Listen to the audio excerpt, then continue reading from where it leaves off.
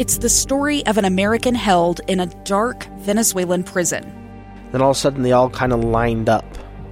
They pointed their guns at me. And this is the point where I thought, I'm going to die today. I'm Becky Bruce. I spent a year working on Hope in Darkness, which now has more than 2 million downloads. Find it on kslpodcast.com or wherever you listen to podcasts. This segment, we got about 9 minutes together before we have to take a news break. And so in the next 9 minutes, we're going to talk about what I believe is one of the very few political issues which I am now seeing uniting both the left and the right. We'll get to that in just a second. I want to tell you, too, that over the next 9 minutes or so, we are going to move through a lot of trivia. All right? So get your notebooks out. This will all be on the test at the end of the week. This is a segment going to be jam-packed full of Lee Lonsberry trivia. First little bit of trivia stems from a question I asked in the last segment in a response I got just now via the KSL Utah Community Credit Union text line, 57500. Let me just say, I am always eager to hear from you via this text line. And any way you can get in touch with me. But the text line is so helpful. I have them all up right here in front of me. So the moment you send a note, I'm able to see it. And it's a nice way to interact here back and forth. In the last segment, I was talking about this vaccine and the remarkable developments announced by the Moderna company, along with individuals at the National Institutes of Health. Well, they're making good progress on a vaccine. And so I put my hand up and I said via a form online that I was willing to participate in the next stage of the testing if I was either qualified or they needed my help, whatever. I made it known that I was willing to participate. And I threw out the question, what about you? Would you do the same thing? Would you be willing to participate in an unknown study, really, but a study which was aimed at hopefully helping us all out, getting us closer to community or herd immunity? And I got a few responses. One of them here says, no, I saw I Am Legend. You get that? You remember that movie, I Am Legend? Yeah, Will Smith, some sort of disease wipes out most of the population of the earth, and he, for whatever reason, is immune to it. This is the first little bit of trivia. Do you know who wrote I Am Legend? You got to go all the way back to when it came about as a short story. Yeah, a gentleman named Richard Matheson.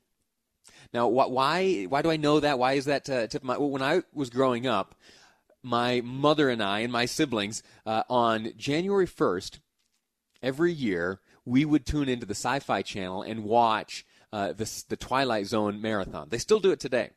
On New Year's Day, the Sci-Fi Channel plays over and over and over, back to back to back to back, as many episodes of the Twilight Zone as they can cram in there.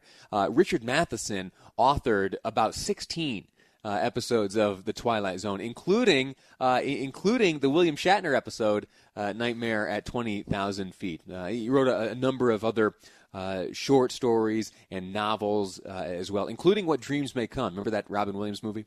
Anyway, that is a tangent, but it is simply to say that Richard Matheson is a talented guy, and I am grateful to that texter bringing up I Am Legend for reminding me of the greatness and the great works of Richard Matheson. All of it fictional stuff, a nice little escape.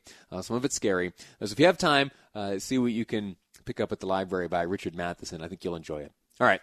Now, that has nothing to do with the topic at hand. I told you that I had single-handedly, well, with the help of some others, tracked down a political issue which unites the right and the left. I want to start back at a rally which took place in 2017 in Phoenix, where Trump talked about the need to end the filibuster. Here's Trump. We have to get rid of what's called the filibuster rule. We have to. And if we don't, the Republicans will never get anything passed. You're wasting your time. We have to get rid of the filibuster rule. Right now, we need 60 votes, and we have 52 Republicans. That means that 8 Democrats are controlling all of this legislation. We have over 200 bills. All right. Before I get into the nitty-gritty of what he was talking about there with the 60 votes versus the 52 and the 8 Democrats controlling, we'll get into that in just a moment. But I want to remind you, some of the famous filibusters in history. Here we go back to 2013. Do you remember this one? Remember 2013 when Ted Cruz, if I'm honest, I think this is when Ted Cruz really made a name for himself. This is where, at least on my radar, he really appeared, where for a number of hours he went on reading books like this. Do you like green eggs and ham? I do not like them, Sam I Am. I do not like green eggs and ham. Would you like them here or there?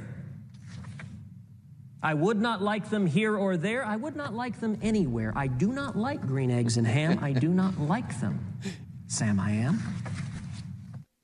All right, now this next one goes back in time a little bit, and also to a fictional land. If you remember when Mr. Smith went to Washington, he had this to say as a filibuster. Mr. President, I stand guilty as framed because Section 40 is graft. And I was ready to say so. I was ready to tell you that a certain man in my state, a Mr. James Taylor, wanted to put through this dam for his own profit. A man who controls a political machine and controls everything else worth controlling in my state. Yes, and a man even powerful enough to control congressmen. And I saw 3 of them in his room the day I went up to see him. Senator, yield. No, sir, I will not yield. I will not yield, and that's the point of it all. You don't have to yield. If you, under these circumstances, if you start talking and you are a U.S. Senator on the floor, you are entitled to as much time as you can fill. And there have, throughout the course of history, been some marathon filibusters, including the longest one in history, I think just over 24 hours, handled by Strom Thurmond. There are other examples as well. In fact, Rand Paul, he staged one of the longer filibusters in recent history. He talked about some of the dangers of drone strikes to U.S. citizens on American soil. He went on for about 12 hours. I've got some audio that we're going to hold off for a moment, and I want to tell you about my assertion that this issue here has united folks from both parties. You heard in 2017 President Trump railing against the filibuster. And I can tell you, he, subsequent to that, tweeted a lot about the filibuster and how it must end. Well, today we are seeing that former Vice President Joe Biden, current presidential candidate, is now open to ending the practice of the filibuster in the Senate. Now, why is the filibuster dangerous? And why is the filibuster right now on the receiving end of the ire from both Democrats and Republicans? It changes the nature of majority rule, essentially, or at least majority votes. Once a filibuster begins, it requires 60 votes to bring that to an end. There are 52 Republicans in the U.S. Senate right now, and it requires 60 votes to end a filibuster. And a filibuster can go on forever. So if there is a piece of legislation that a single senator doesn't like, they can either threaten to or they can actually filibuster, and that's it. That's it, because you're not going to get 60 individuals in the U.S. Senate to agree on something. And so it, at least in modern times, in my humble opinion, has rendered the U.S. Senate impotent for the most part. There is much that could be done that is not getting done because this rule is in place. And Joe Biden, now presidential candidate, is on board with possibly adjusting that. And you got to remember, too, he not only is a former vice president, but he also spent 35 years, 3.5 decades as a senator. He knows what's up. He understands the impact of the filibuster and the way that it can be used and wielded against either party to bring deliberation to a screeching end and a screeching halt. And so we'll see.